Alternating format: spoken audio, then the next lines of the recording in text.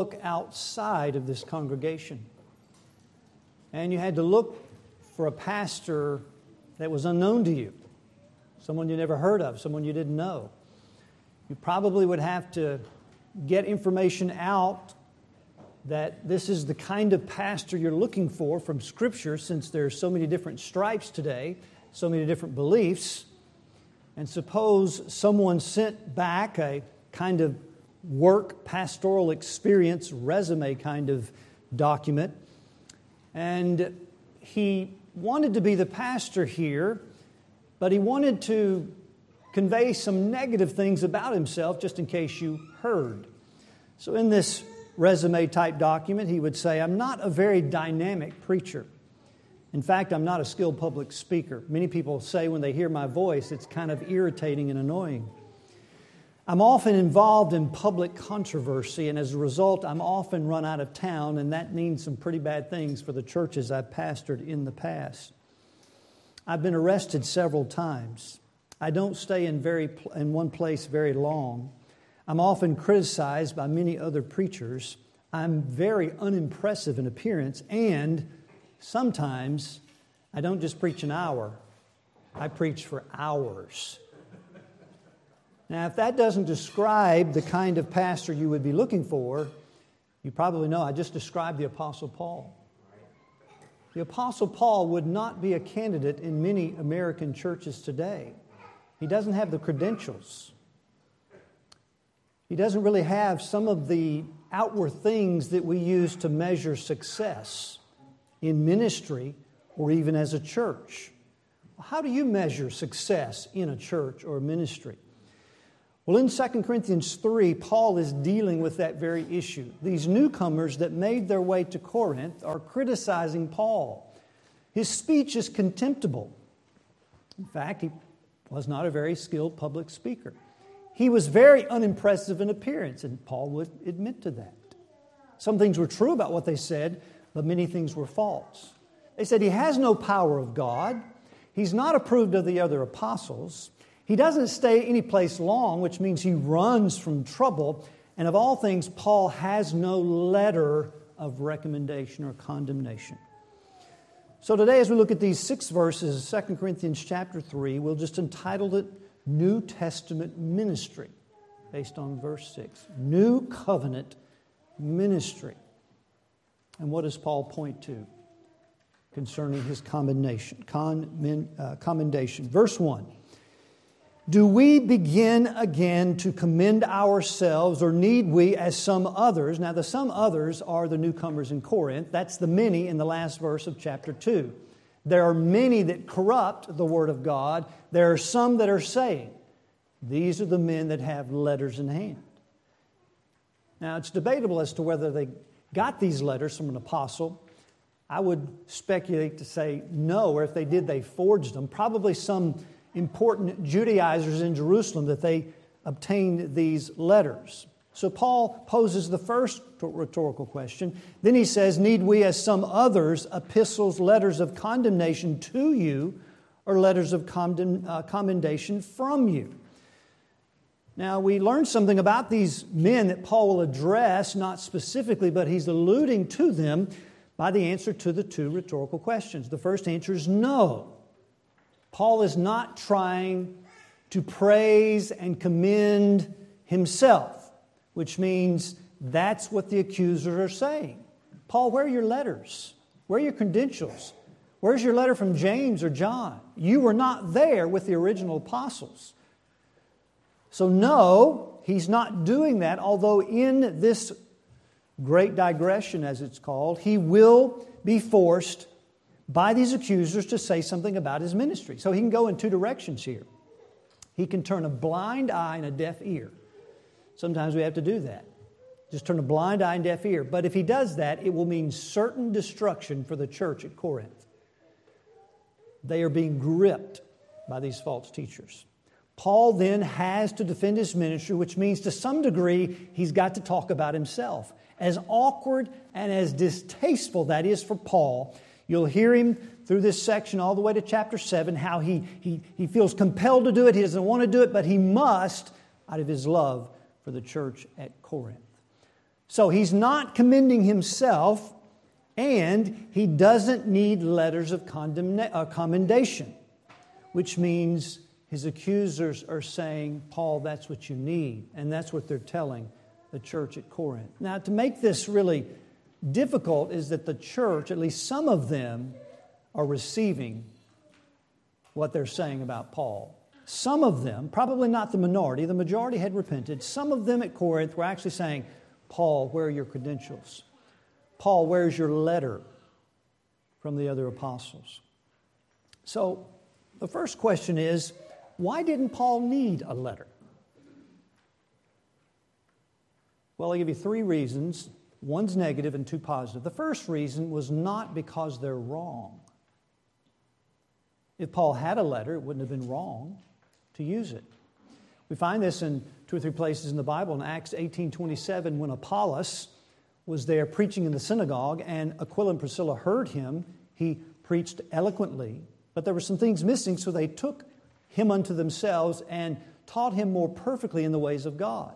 Then when he was disposed to go into Achaia, the brethren wrote to the disciples there, exhorting them to receive him. They gave him a letter of commendation. Why? Who is Apollos? What is he about? So they gave such a letter. In Romans 16:1, Paul commended, it's the same Greek word, Phoebe, our sister. She's from the church in Cenchrea. Now, in the letter of Romans, he has a section of commendation, recommendation for Phoebe. He says, whatever she needs, assist her in whatever business she has, because she's been a helper, an assister, a succorer of many. Who's Phoebe? Well, she's a member at the church at Cenchrea. So Paul sends a letter of commendation, recommendation. So they'll receive her. They don't know who Phoebe is. 1 Corinthians 16, Paul said, when you bring your collection to Jerusalem by men that are approved by letters. The letters taken to Jerusalem with the offering, the collection for the poor saints in Jerusalem, would commend, would recommend, would show the validity, the proof of where they're from and what they're about, because likely they've never met these people from such a long distance from Greece, Corinth, to Jerusalem.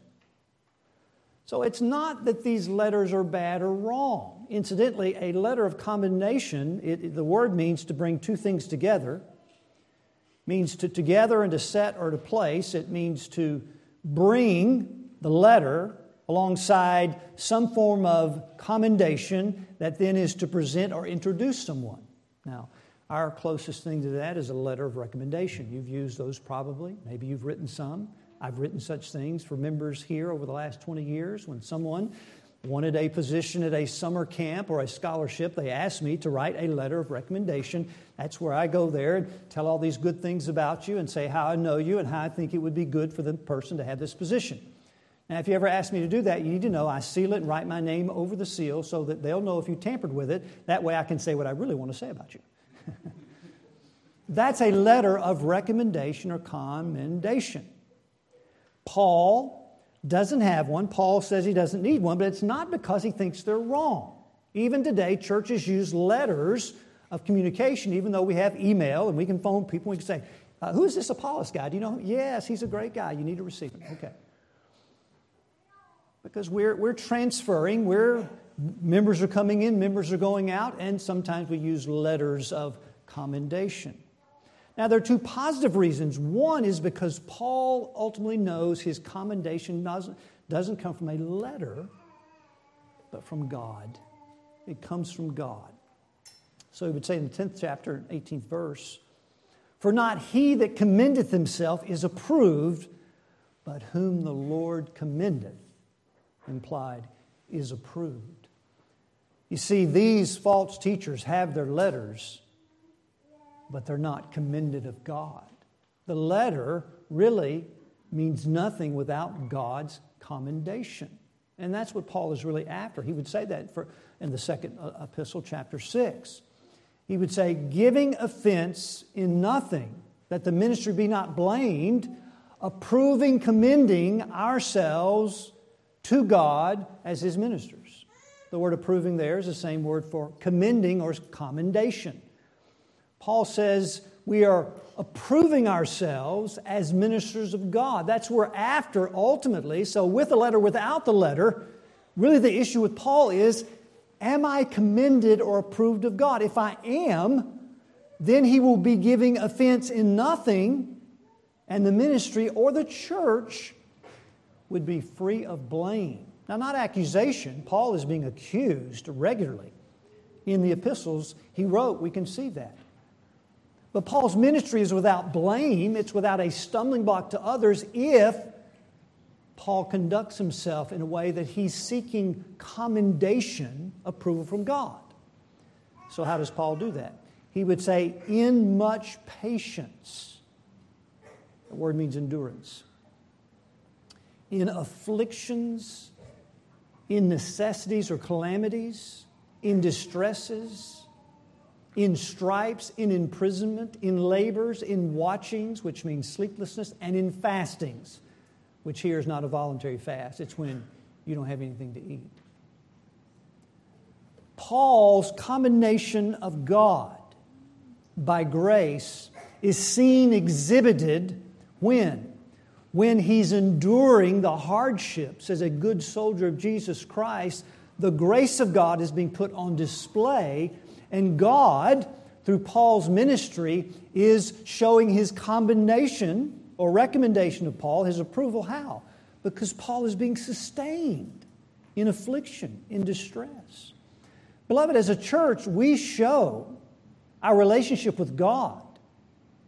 How? When we live in a way, by the grace of God, that is without stumbling block to others, and in all things, in afflictions and distresses, and the list that Paul gives us, we are enduring. Because grace is the basis of endurance. So Paul is seeking his commendation from God, and that commendation is exhibited in the very thing that the false apostles were saying he was despised and weak about. I mean, this man's always afflicted, he's persecuted, he's run out of town, he has public controversies, and Paul points to that and says, that's my commendation, because grace is the only way Paul could do and endure so much affliction. And then finally, he says in the 4th chapter that he's renounced, in verse 2, renounce the hidden things of dishonesty, not walking in craftiness, nor handling the word of God deceitfully, but by manifestation of the truth, commending ourselves to every man's conscience in the sight of God. Now here Paul is commending himself, not praising himself, not exalting himself. He's commending himself by means of truth to every man's conscience. What does that mean? It means Paul is so open with truth, manifestation as opposed to encryption. The Greek root word of encryption, which you computer people know about, is kryptos. That's the word hidden in verse 2. We're not encrypting the gospel. You know, that's when you change, they get in trouble here, I think the code into another form so it's a secret and people can't hack you. Paul said, I'm not doing that with the gospel. We're not encrypting anything. We're not handling the word of God craftily or adulterating it, mixing things with it so you really can't know what it's about. No, openly we commend ourselves with truth to your conscience. So if you will just listen to what Paul says and look at his life, your own conscience will tell you that man's legit, as you young people say. He's genuine. He's telling us the truth. Now, I don't believe it. I don't want anything to do with it, but he's who he says he is. But more importantly, Paul is commending himself in the sight of God. Now, a letter is okay. But these false teachers have their letters, but in the sight of God, they have no commendation. They have no approval. They have no credentials in the sight of God. And the last reason, this is the last positive, is the reason I think Paul didn't bring a letter, didn't need a letter, because he already had one. Paul already has a letter, and that's in verse 2. You are our epistle or letter, written in our hearts, known and read of all men. That's a remarkable statement for a number of reasons. First, imagine the Corinthians reading this public letter aloud, which they did, and they get to verse 1 and say, okay, Paul's not going to deliver a letter. Says he doesn't need one, apparently doesn't have one. All he's got to do is call James up and say, hey, can you give me a letter? It'll help me out of a spot here. What is he going to say to commend his ministry? How is he going to justify himself and say, I'm an apostle? What is he going to point to? What are his credentials? And they say, oh, it's us. It's us. Now, beloved, how do you measure the success of a ministry or a church? Is it the size of the building? I'd love to have a bigger size building, but that may not mean a thing to God. Is it the number of people? Is it the size of the budget? Is it website presence?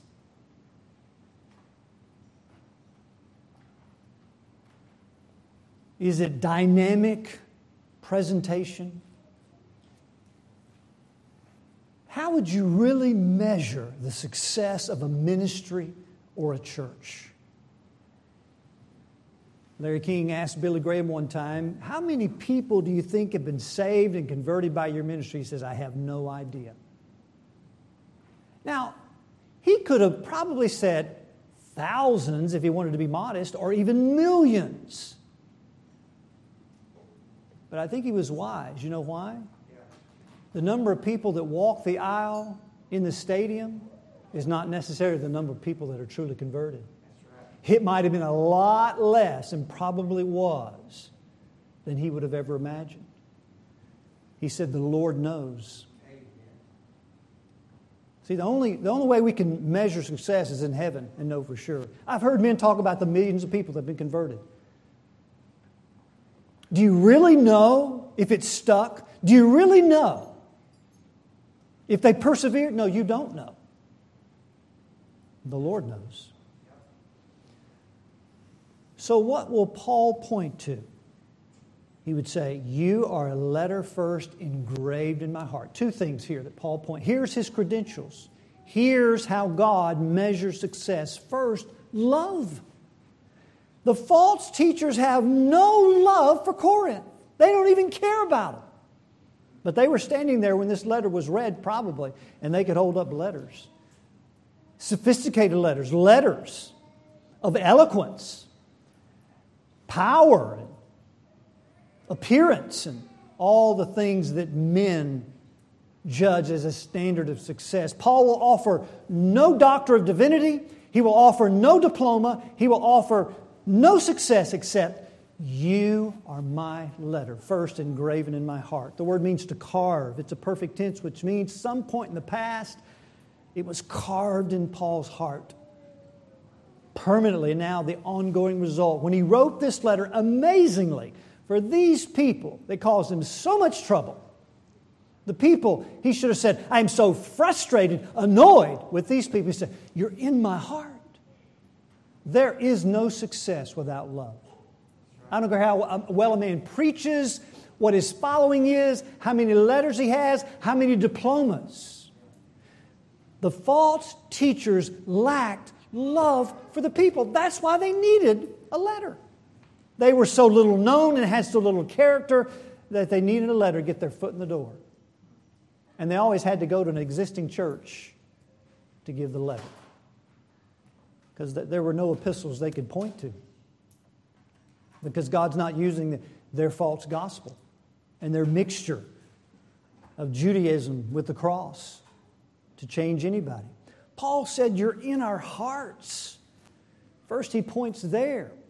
That's a letter that Paul read about his affection for this church. He would say in the 7th chapter, verse 3, I say not these things to condemn you. As I've said before, you are in our hearts, both to live and to die with you. Could you say that about this church? As far as Paul was concerned, if his apostleship was over and he could just stop going from city to city preaching, he said, I'd just as soon live at Corinth and die with you people. I would breathe my last breath in the congregation with the Corinthian saints. Can you say that about any church? That's an amazing kind of love for one sinner to another.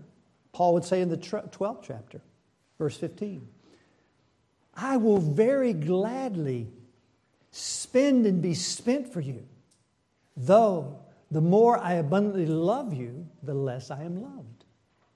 But Paul didn't care. He still loved them. The word spend means to be consumed, to be used up. First, he would spend his resources. He didn't have many, but he would use them. Very gladly would I expend or be consumed and used whatever resources I have. But then he turns and says, I'll be spent. My energy, my passions, my time, my very heart, every ounce of strength I have, I will gladly be spent for you. Why? Because I abundantly love you. You are my letter. You're it. I don't need a letter. Not that it's wrong, because you're it, church at Corinth. Could you say that about this church or any church? Now, remember, as far as what we find on paper here, this church, I'm going to go on record to say, was probably a little worse than this church. I mean, it was bad. And Paul says, you're in my heart. Was he just a hypocrite? Was this a fake guy? Did he know he needed to say that? No, the false teachers were fake. Paul was real. How could he have such a love for a church like this? Well, he spent 18 months with them. He was living among them. He related to them. He had relationships with them. And then in the first epistle, verse 4, he would say of chapter 1, I thank God always on your behalf for the grace of God that is given you through Jesus Christ. The first thing that Paul sees, the first thing he's looking for through the lens of faith is not all the problems, all the sin, all the annoyances, all the frustrations. He's looking for grace because he so desperately needed grace. He said, I am what I am by the grace of God. See, if you love the grace of God, if you love rescuing grace, redeeming grace, strengthening grace, if you love that about Christ, then you love when you see the rescuing grace in the salvation of other sinners. And Paul saw that. He says, you are my letter in my heart. Then the second thing he points to as his letter of commendation is known and read of all men. Paul didn't have a letter on papyrus, but a living letter. Do you know that you are a living letter and your life is being read and is known in all your relationships? What kind of letter are you, church? What kind of letter am I? What would people read into your marriage and your family? Oh, not that you're sinless. Not that the sin nature is gone, but a gospel letter.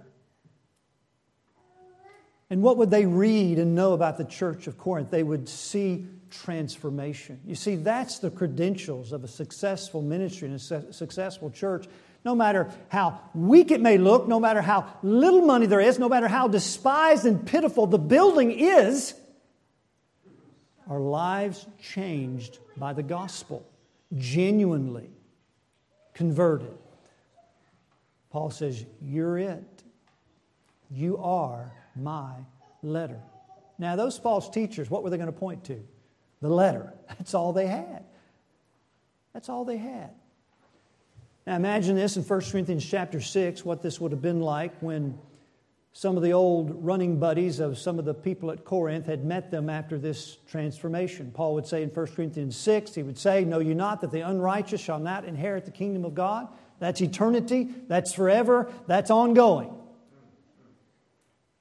Unrighteous people can get in the kingdom of God, which is the church part, but they'll never enter eternal heaven.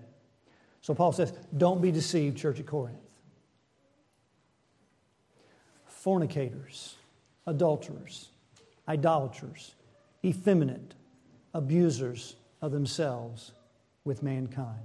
Now, I think Paul uses this list because he's talking about those people there. He always has a purpose with his list, and I think here he's remembering the very sins that were present in the city of Corinth. They were called, to be Corinthianized means to live by your sensual appetite. You can't get enough of sensuality.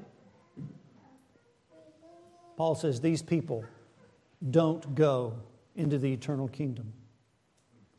Neither thieves, if that list didn't get you, this one will. Of course, idolaters will get you. Serving all kinds of lust and pleasures. You're in that. Thieves, covetous, drunkards, revilers, extortioners. Revilers, people who use bitter, harsh, abusive language, don't go to heaven. They will not go to heaven. That's unrighteousness.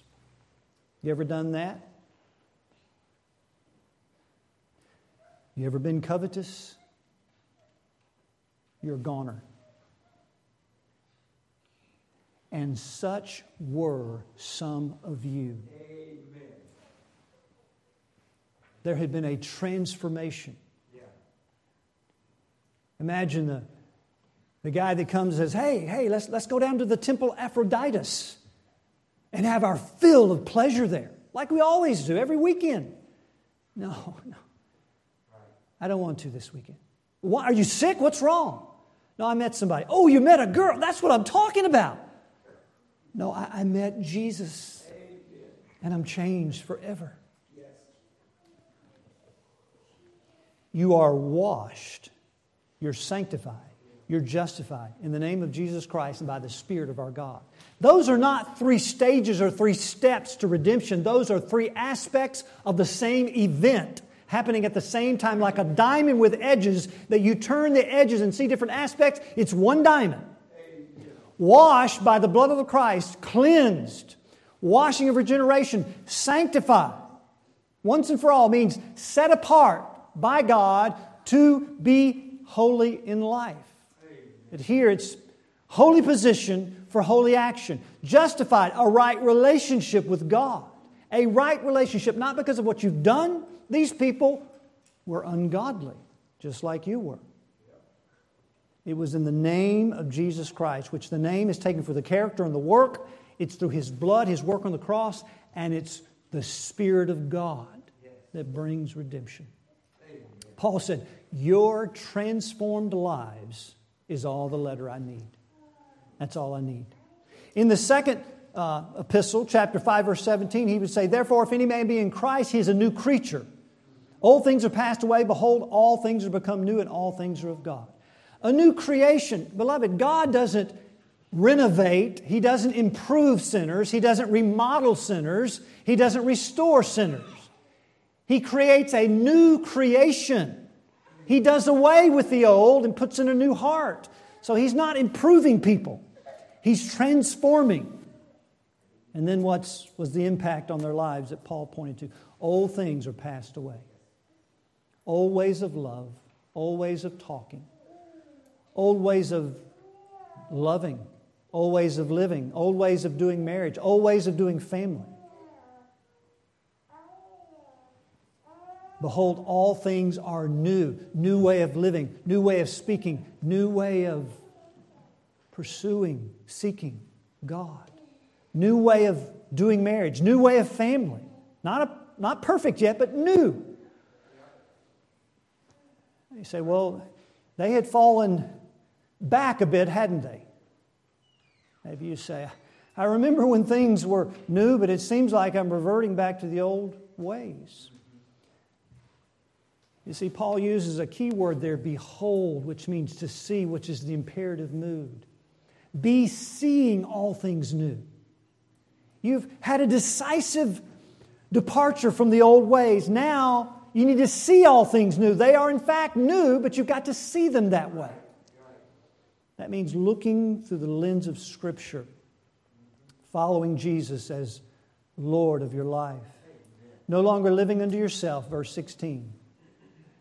but unto Him that died and rose again. Living for King Jesus, not the king of self. Sin causes us to want to live for self in all of our relationships. We bring sin into it. And rather seeing all things new, we go back to the old way of using all of our relationships for one sole purpose, self-gratification. You've got to see all things new. They are in fact new for the Christian. Why weren't they still new for Corinth? And Paul had to write that first letter. Because they weren't seeing. They weren't seeing through what Paul said. They had moved aside from Paul's word and taken the word of false teachers. So Paul will say, you're in our hearts. You're written there. And you're known and read of all men, which means I only point to the fact that you are a Christian. I only point to the fact that you're a new creature in Christ. I only point to the fact you've been united to Christ. You've been washed, sanctified, justified by Christ. There's my letter. There's my commendation. But then Paul, as we ask the question, how did this happen? Paul says in verse 3. I mean, was it just Paul? Paul, you're commending yourself. You're making yourself to be some amazing preacher here. You know, you just preach the word and people are changed. So Paul wants us to know how this happened. So now he turns to the letter of Christ. Verse 3. For as much as ye are, which means viewing or sense or seeing that. In other words, verse 2 is what it is. Seeing that you are manifestly declared to be the epistle or the letter of Christ, ministered by us, written not with ink, but with the Spirit of the living God, not in tables of stone, but in fleshly tables of the heart. Amen. An epistle of Christ. See, this is the real issue of why Paul can point to the church at Corinth and say, you're my letter inasmuch as you're Christ's letter. So Paul uses the metaphor of writing a letter. Any letter writing, as you know, you've got the author, you've got the instrument, you've got the application, you've got the surface.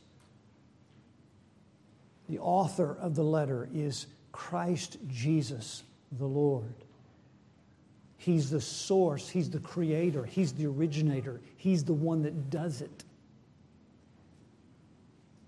Hebrews 5:9 says, and being made perfect, He became the author of eternal salvation to all those that are obeying Him. Obeying Him is the fruit of eternal salvation.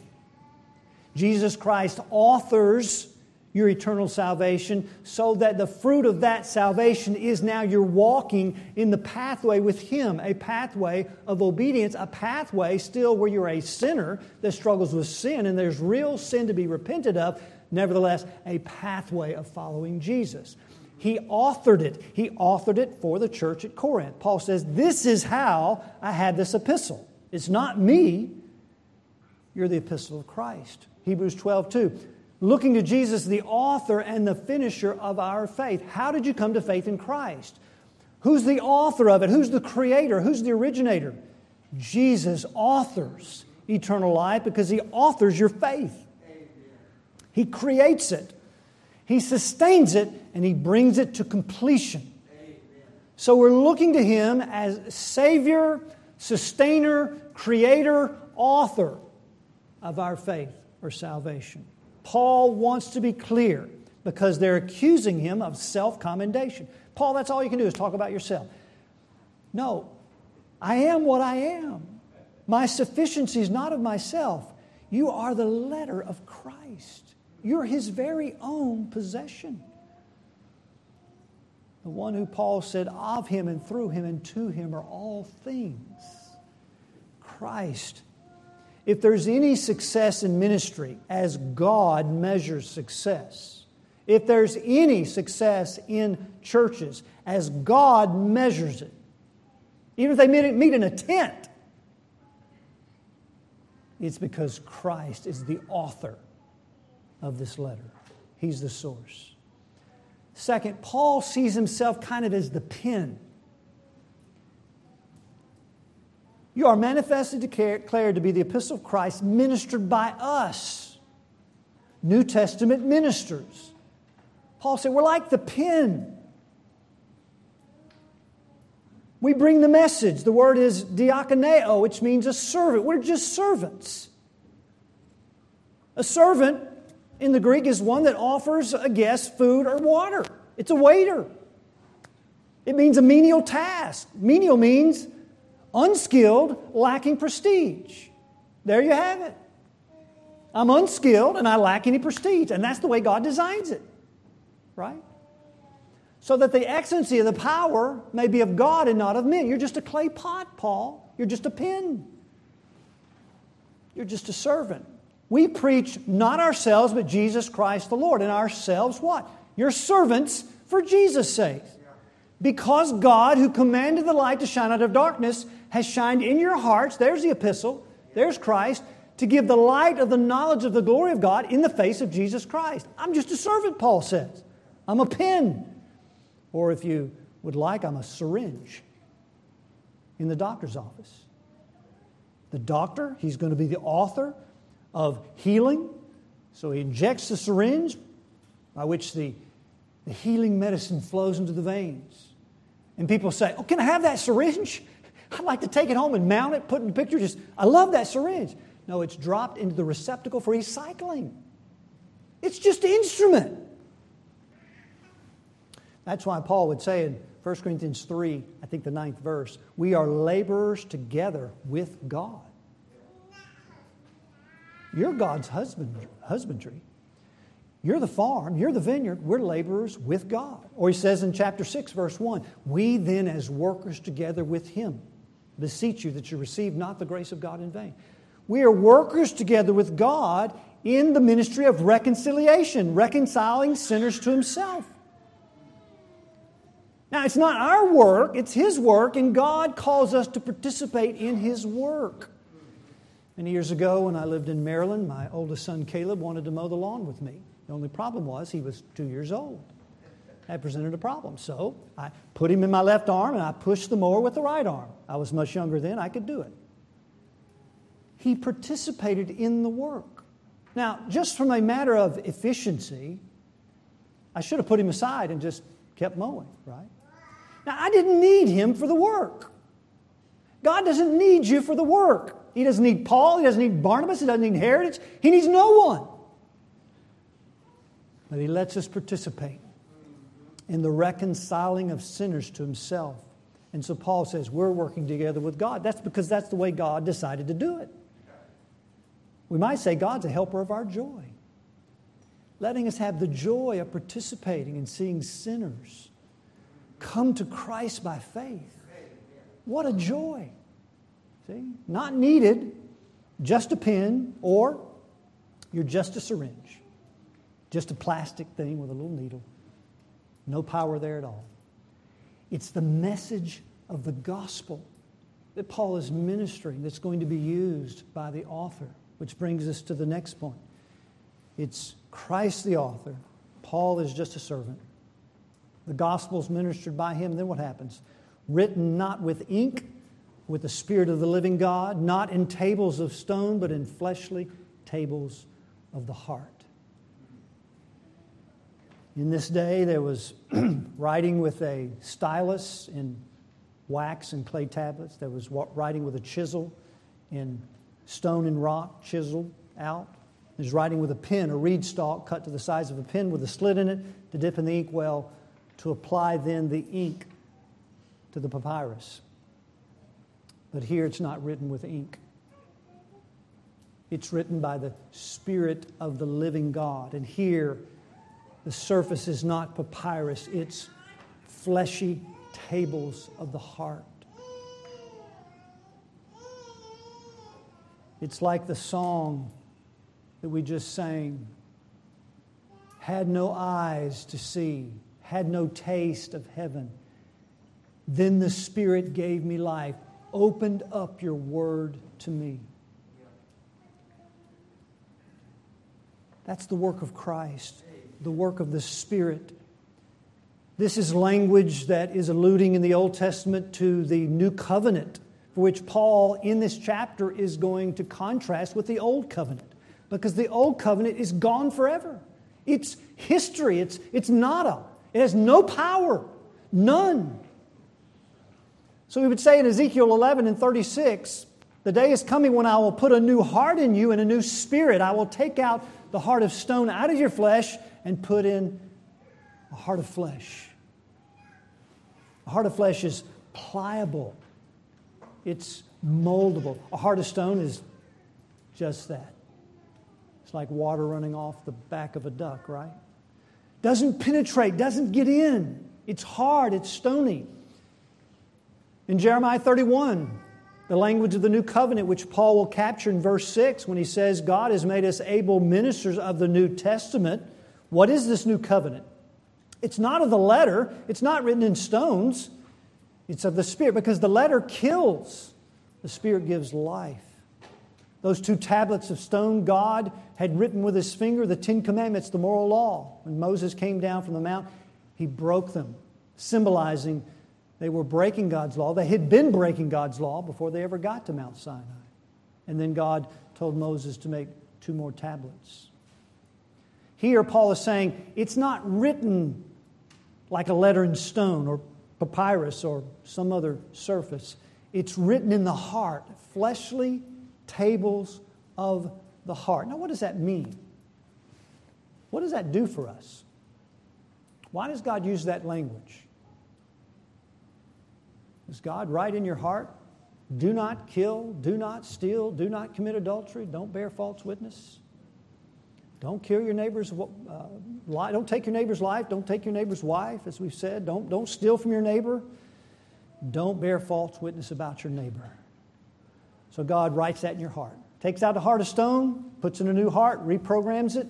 It's a new heart programmed with this information. That's what the covenant says in Jeremiah 31. The new covenant will not be like the old covenant.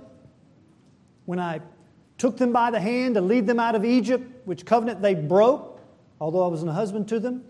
But the new covenant, I'm going to write it in their mind and hearts. Paul says it's not written with ink, but it's written by the Spirit of God in the heart, just like the prophecy of the new covenant said. This is the new covenant ministry. This is where we have hope. Right? So what does that do when God does that? See, your problem is not killing. We may have killed a lot of people with our words, but that's not your problem. And your problem is not adultery. Your problem is not pornography. I'm telling you, it's not. That's only a symptom of your problem. Your problem is not fornication. Your problem is not homosexuality. That's not the problem. It's deeper than that. Your problem is not lying about your neighbor all the time. Your problem is love. It's love. You don't love God. And that's the first great commandment. See, God's not saying, I'm going to write these laws in your heart, write that. He's saying, you're going to know me from the least to the greatest. You're going to see my supremacy. You're going to delight in knowing God like the Godhead does, and that's going to give you power not to kill your neighbor, and not to take your neighbor's wife, and not to say that to your neighbor, and not to watch pornography, because now you've found a husband that satisfies. Isn't that what God said what the problem was? I was a husband to you. You broke my covenant. Why? Because like a wife that's just not satisfied. Now that could go the other way, but God is male, and so it's husband. I'm not satisfied with your provision. I'm not satisfied with your love. I'm not satisfied with the house. I'm not satisfied with anything you are. I'll go find another lover. That's why you don't love your neighbor. Your problem is not killing and stealing and adultery and pornography and fornication and homosexuality. Your problem is love. You're not satisfied. And you can't be. So what's the New Testament ministry? Paul's just preaching. He's preaching. And some people it's death. All of a sudden, at Corinth, it became life. The love of God was implanted. The scale over the eyes spiritually came off. And they saw the supremacy of the love of God in Christ. And it melted their heart. And now they're being satisfied with all that Jesus is, as they behold Him with an open face, verse 18, as in a glass, the glory of the Lord. What's that supposed to be like? What's that experience? They are transformed into the same image from one degree of glory to another, Because the Spirit has put a new heart in, and the Spirit is going to transform. Not with letters, not with false gospels, but with the true gospel of Christ. Our problem is we don't love God. And when the letter comes to a heart of stone, it meets with rebellion, moralism, legalism, lasciviousness, hatred. It doesn't penetrate. It just kills. But when the Spirit gives life and writes the law in the heart, it's the law of love. Now, with a new heart, we're transformed by what? Love. The way to transform your relationships is not to work on the relationship. Not first. It's to be satisfied with God. Yes. It's to go to the Bible and see Christ in it. So that as you see Him, it begins to mold you and shape you and transform you into something you can't be without Christ. So Paul says, you are our letter. Actually, you're the letter of Christ. Ministered by us, we're just pens. Not written with ink, but with the Spirit of the living God. Not in tables of stone, but in fleshly tables of the heart. And such trust have we through Christ to Godward. Here's Paul's confidence. Here's his competence. The word trust is confidence. Now they say, Paul, you're not competent. Paul's already said, you know what? You're right. Who is sufficient for these things? Chapter 2, verse 16. But then he says in verse 5, not that we are sufficient of ourselves to think anything as of ourselves, but our sufficiency, our competence is of God. He's made us able ministers of the New Testament. So Paul balances his ministry with, I'm not sufficient. Who's qualified? Who's able? Who's enough? Who can do this? Death and life? No one. Now hanging on to that like a balance beam pole on a high wire, he hangs on to that no sufficiency to sufficiency. Our sufficiency is of God. If he lets go of one, he falls. If he lets go of the other, he falls. So he's balanced.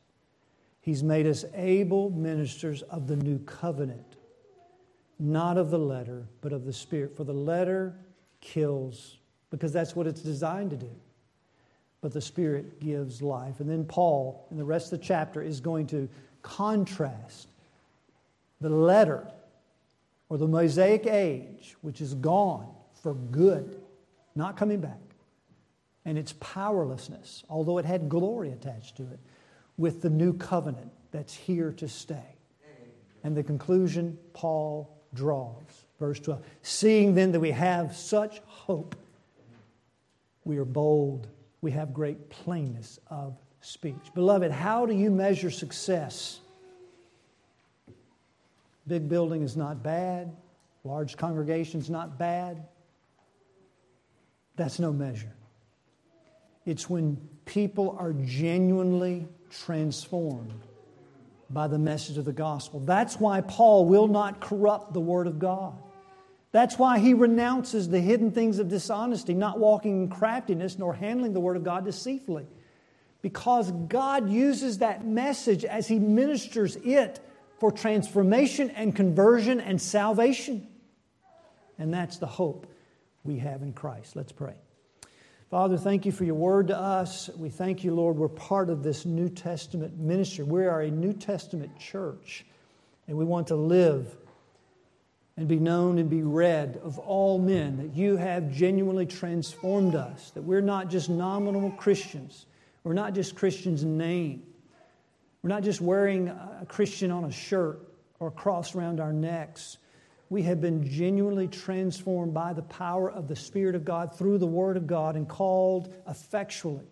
And may others read the grace of God in us and see Your love. Lord, may we be content with Your love. May we see You as a husband that provides and is gracious and satisfies. And may we not turn from You into idolatry once again. Lord, may we be drawn closer to You in such a way, Lord, that we look to You for commendation, approval, and not to men. And we look to You, Lord, to measure what is a healthy New Testament church and not comparing ourselves with ourselves and among ourselves as these men did in Corinth, but comparing ourselves to Christ and resting in Him. Thank you, Lord, for saving us, and pray that you would continue to do the work of salvation as we consider ourselves as laborers together with you and workers together in the great plan of reconciling sinners to yourself. In Jesus' name, amen. Amen.